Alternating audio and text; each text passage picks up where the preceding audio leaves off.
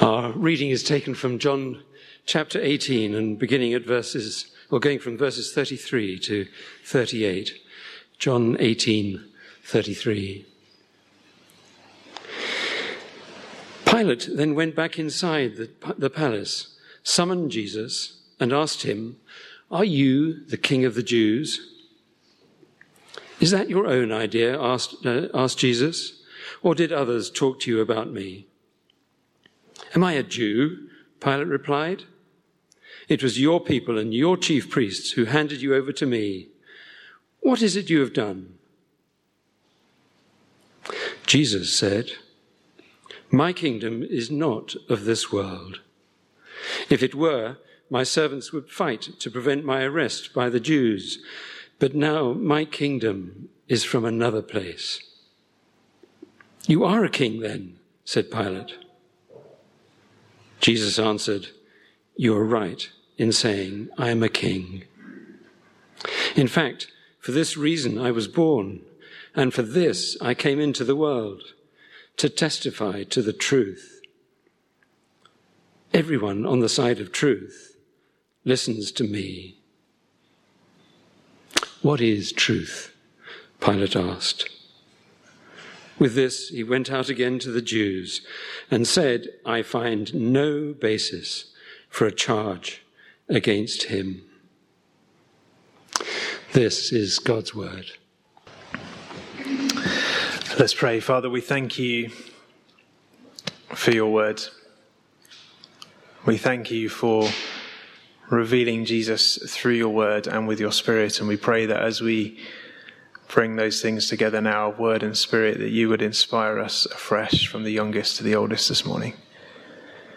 In Jesus' name, amen.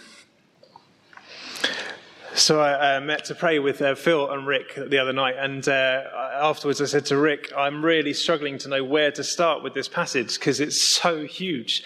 There's so much in it. Jesus talking about the kingdom of God, Jesus talking about the fact that he's king, the whole relationship between the Jews and the people of Rome, the whole thing about what this is leading up to that we know, which is an odd passage, I think, to find ourselves in when we're actually coming up to Advent next week, and suddenly we're talking about this week. But it's because today is the first Sunday, or last Sunday before Advent, which is also known as the Sunday of Christ the King, which is why that passage would have been chosen, because of the declarations about Jesus being king. But as I've been praying and reflecting and preparing for today, I just think that there's something important that I think we need to focus on from this passage and what it teaches us about who Jesus is. Because you'll know that we've been reflecting over the past few weeks about the importance of not just acknowledging what Jesus has done for us, but also getting to know who he is. And this passage does really speak perfectly into that message again for us this morning. And I don't think that's any coincidence. I think God is doing something significant through these readings. And I want us to start by putting ourselves in the shoes of Pilate for a moment. I don't know how often you relate to Pilate, or whether you like to relate to Pilate. I'm sure there's many things about him we would not like to relate to. But just imagine for a moment that you are there as the leader at the time, the person who has the decision to make political decisions, the person who has the ability to make judgments on other people and their crimes. And a group of angry Jewish people have brought someone to you and asking you to put them on trial because they're claiming that he is evil. Now, their laws prevent them from being able to kill him. So what they're essentially asking you to do is to do their dirty work for them. Now, you, as the leader of the Roman Empire, are not interested in religious disputes. You don't get involved in that kind of thing. You let the Jews do what the Jews do, and you just take care of the law. That's the only thing you're responsible for. So you're not interested at all in any claims of blasphemy or anything like that. That doesn't compute with you. It doesn't matter to you. So in order for there to be a trial here, there needs to be a just cause for that trial. And here is this guy called Jesus who has been brought to you for trial. You might have heard about him through gossip and hearsay. Lots of people around your area would have been talking about this Messiah figure and saying various things about him, but you've not met him personally. And this group of Jews bring him to you. They refuse to come into your room because you're a Gentile. And if they walk into your room, they'll be made unclean. So they're staying outside and asking you to put this Jesus figure on trial. And in order to do that, there needs to be just reason. So what you need to be able to prove without any shadow of a doubt is that either this guy has committed a crime and broken the law, which clearly he hasn't, or he is a threat to Rome. That's what you've got to prove. And the Jews are so determined to see this man die because they've been so offended by what he's saying, they are manipulating you to the highest degree by saying to you that he's claiming to be king. Therefore, they are accusing him of treason. Because we know Caesar alone is king. And they're saying that this guy is going around saying he's king. And they want you to put him to trial and ultimately to put him to death. Now that helps, I think, to understand why Pilate asked the questions that he does. When Jesus is stood before him, and what you find when you read the whole passage, the verses before and the verses after, Pilate is going in and out here because the Jews refuse to come into the building for the reasons I said. Jesus, however, has no problem with that because we know that Jesus doesn't mind breaking the rules every so often. And so he's in the court. The Jews are outside the court, not necessarily hearing what's going on. Pilate is going back and forth between the Jews. And in this particular dialogue, he's trying to get to the heart of who Jesus is. He wants to know who this is stood before him. And what's fascinating about Pilate in this particular discourse is that in all the dialogue, he only speaks in questions. Every time he speaks, it's a question. Trying to get to the heart of who this guy really is. Who is this Jesus? And when he asks that first question, which essentially is, are you the King of the Jews? Jesus' response is an incredibly powerful one that I think we need to pay attention to today in light of what we're saying about knowing Jesus for who he is. So Pilate asked Jesus outright, are you the King of the Jews? And Jesus, as he often does, responds with a question. And the question is this: do you say this of your own accord, or did others say it to you about me? How much of your view of Jesus has been shaped more by what others said about him than by you getting to know him for yourself? It's essentially what he's asking. Is, are you basing your opinion on me purely on what other people have said? Or do you want to know me for who I really am? Because the reality is that in life, so much about God is a mystery. Particularly when we're thinking about God as Trinity, Father, Son, and Holy Spirit. We can't really get our heads around the Trinity. One great saint of the past said, you will empty the ocean of its water using a single shell quicker than you'd be able to understand the Trinity. Now, we don't have to understand him. The call is to relate to him, to know him personally. But our relationship with the Trinity is often affected, or is always affected, really, by our experiences on earth. For example, God as Father, our understanding of God as Father will be shaped massively by our experience of fatherhood on earth. Either by how our fathers treated us or didn't treat us well, or our experience of being fathers, or whatever it may be, that we will project that onto God. Quite naturally, it's something that we often do.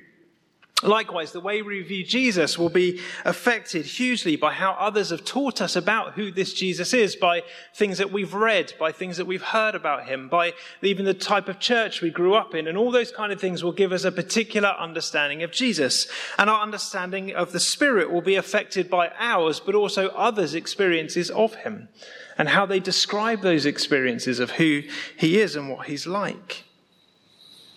Let me just take one example, and it's a controversial example, but let me take one example, because I heard this example the other day and I thought it was brilliant. There's a phrase that Jesus uses quite regularly in the Gospels. The phrase is this: repent, for the kingdom of heaven is at hand. You know that phrase. He says it when John the Baptist is pointing to him. John the Baptist uses that phrase as well. I wonder, when you read that, how do you imagine it being said? Do you hear it as, repent, for the kingdom of heaven is at hand. Get your act together, get your life sorted because I'm coming for you, and if you haven't turned your life around, you're in trouble? Or do you read it as, repent. Let's work on getting this life sorted. Turn and face me because the things I have for you are far better than the things that the world has offered. The kingdom of heaven is here. Let's work together on this. See, I'm not saying that one is right or the other's wrong, but it's good to understand that how we hear that sentence will be hugely affected by how we see the one who said it. How we imagine him to be, what we've learned about him through our lives will affect how we read what he says. And our view of Jesus is often shaped naturally by those things that people have taught us about him through the life. And so we need to work out then, so if that's the case, then how do we kind of combat that? Because we don't want to spend our entire lives just knowing Jesus secondhand through other people. We want to know him personally. We want to have that one-to-one personal relationship with him because it's something that he's come to offer, that we may have life in all its fullness. He says very clearly that we are called into relationship with him, that it's through him, Christ in us, the hope of glory. It's having that relationship, that daily living relationship, that we get to know more about who he is, and through that learn more about who the Father is as the Spirit reveals those things to us. And I think the answer to the question of how do we get to know Jesus personally rather than just secondhand is actually in this passage. It's in Jesus' answer to one of Pilate's questions. Because Pilate basically says, are you here to build a kingdom? What are you here for? All those kind of things. And Jesus says, I've come to do this. I've come to build this kingdom. I've come to do this way. And he said, I've come so that people may know the truth. And everyone who is of the truth listens to my voice. Everyone who is of the truth listens to my voice. In other words, I am the good shepherd, and the sheep know my voice. This isn't the only place Jesus says this.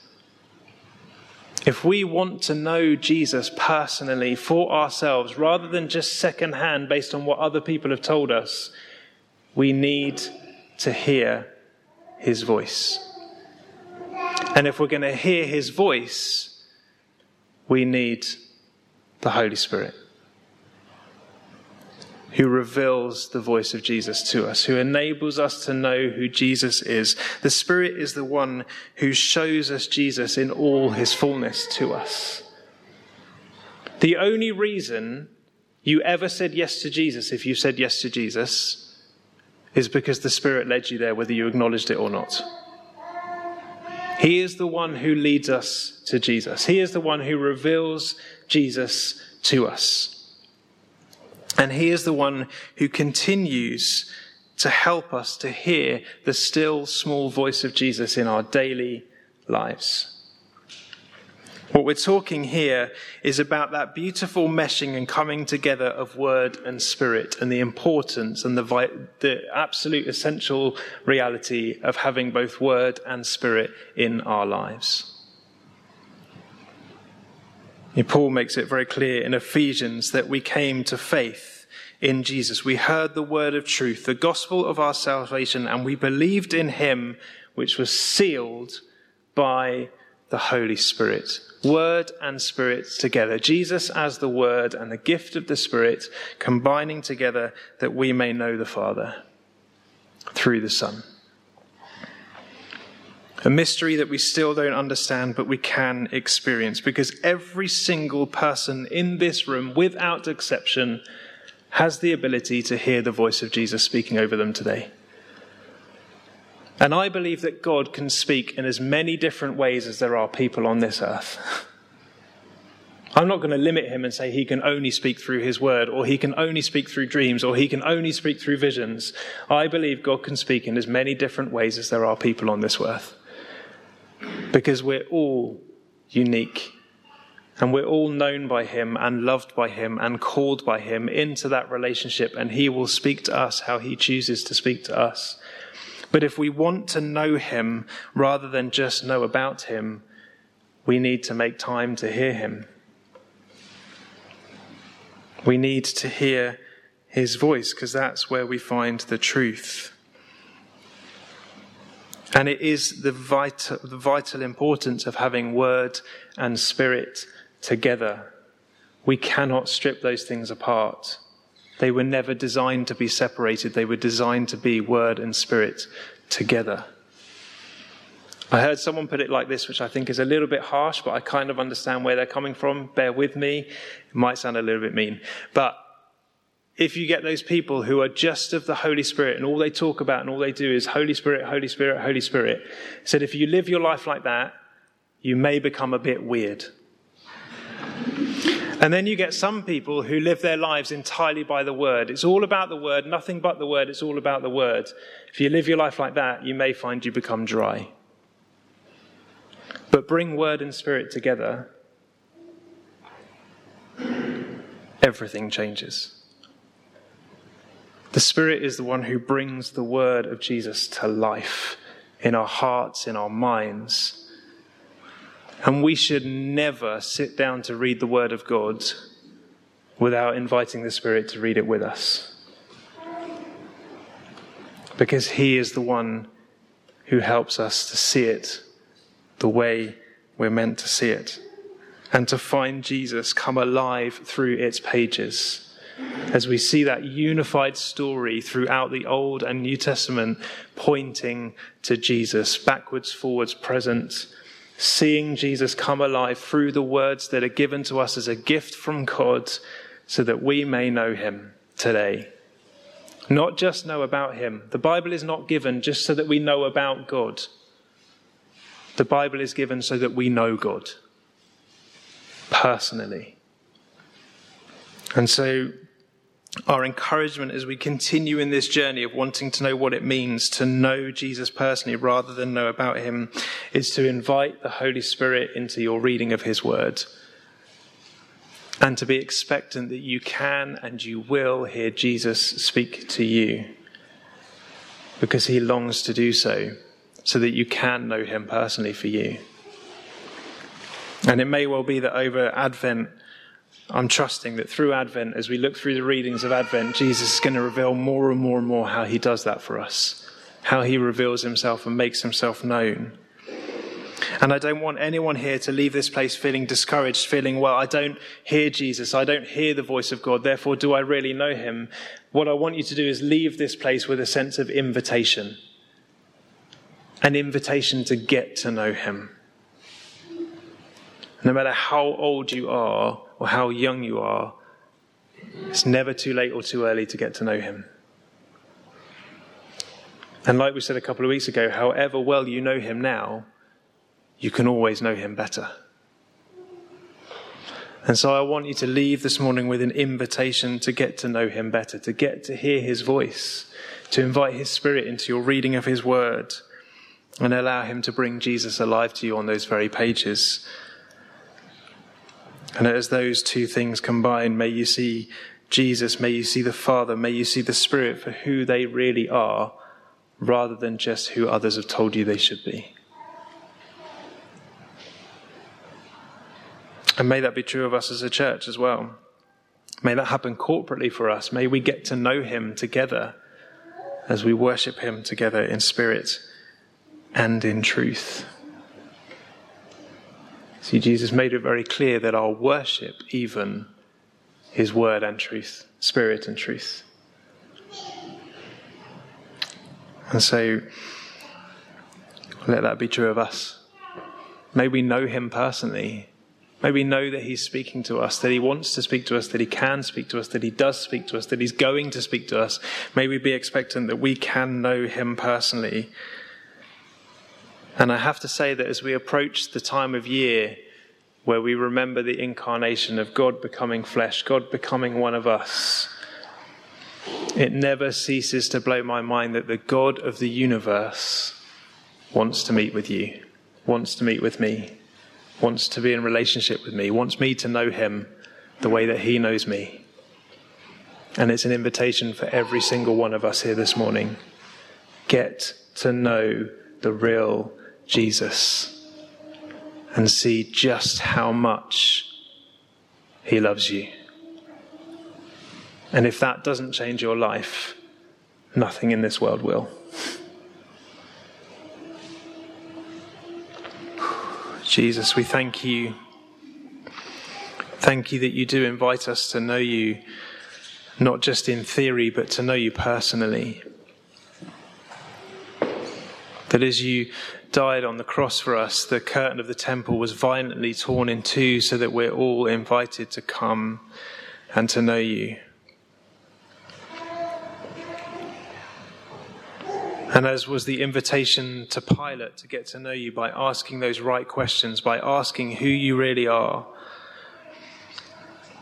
we pray that as we ask those questions of you, that we would hear your voice giving us the answers, and that as we hear your voice, we will know the truth. Not the truth that others have told us, but the truth you want to speak over us today, of who you are. So Holy Spirit, we invite you. We invite you to come. We invite you to fill us afresh. You know, you're already here, but what we want is we want to increase our awareness of you this morning.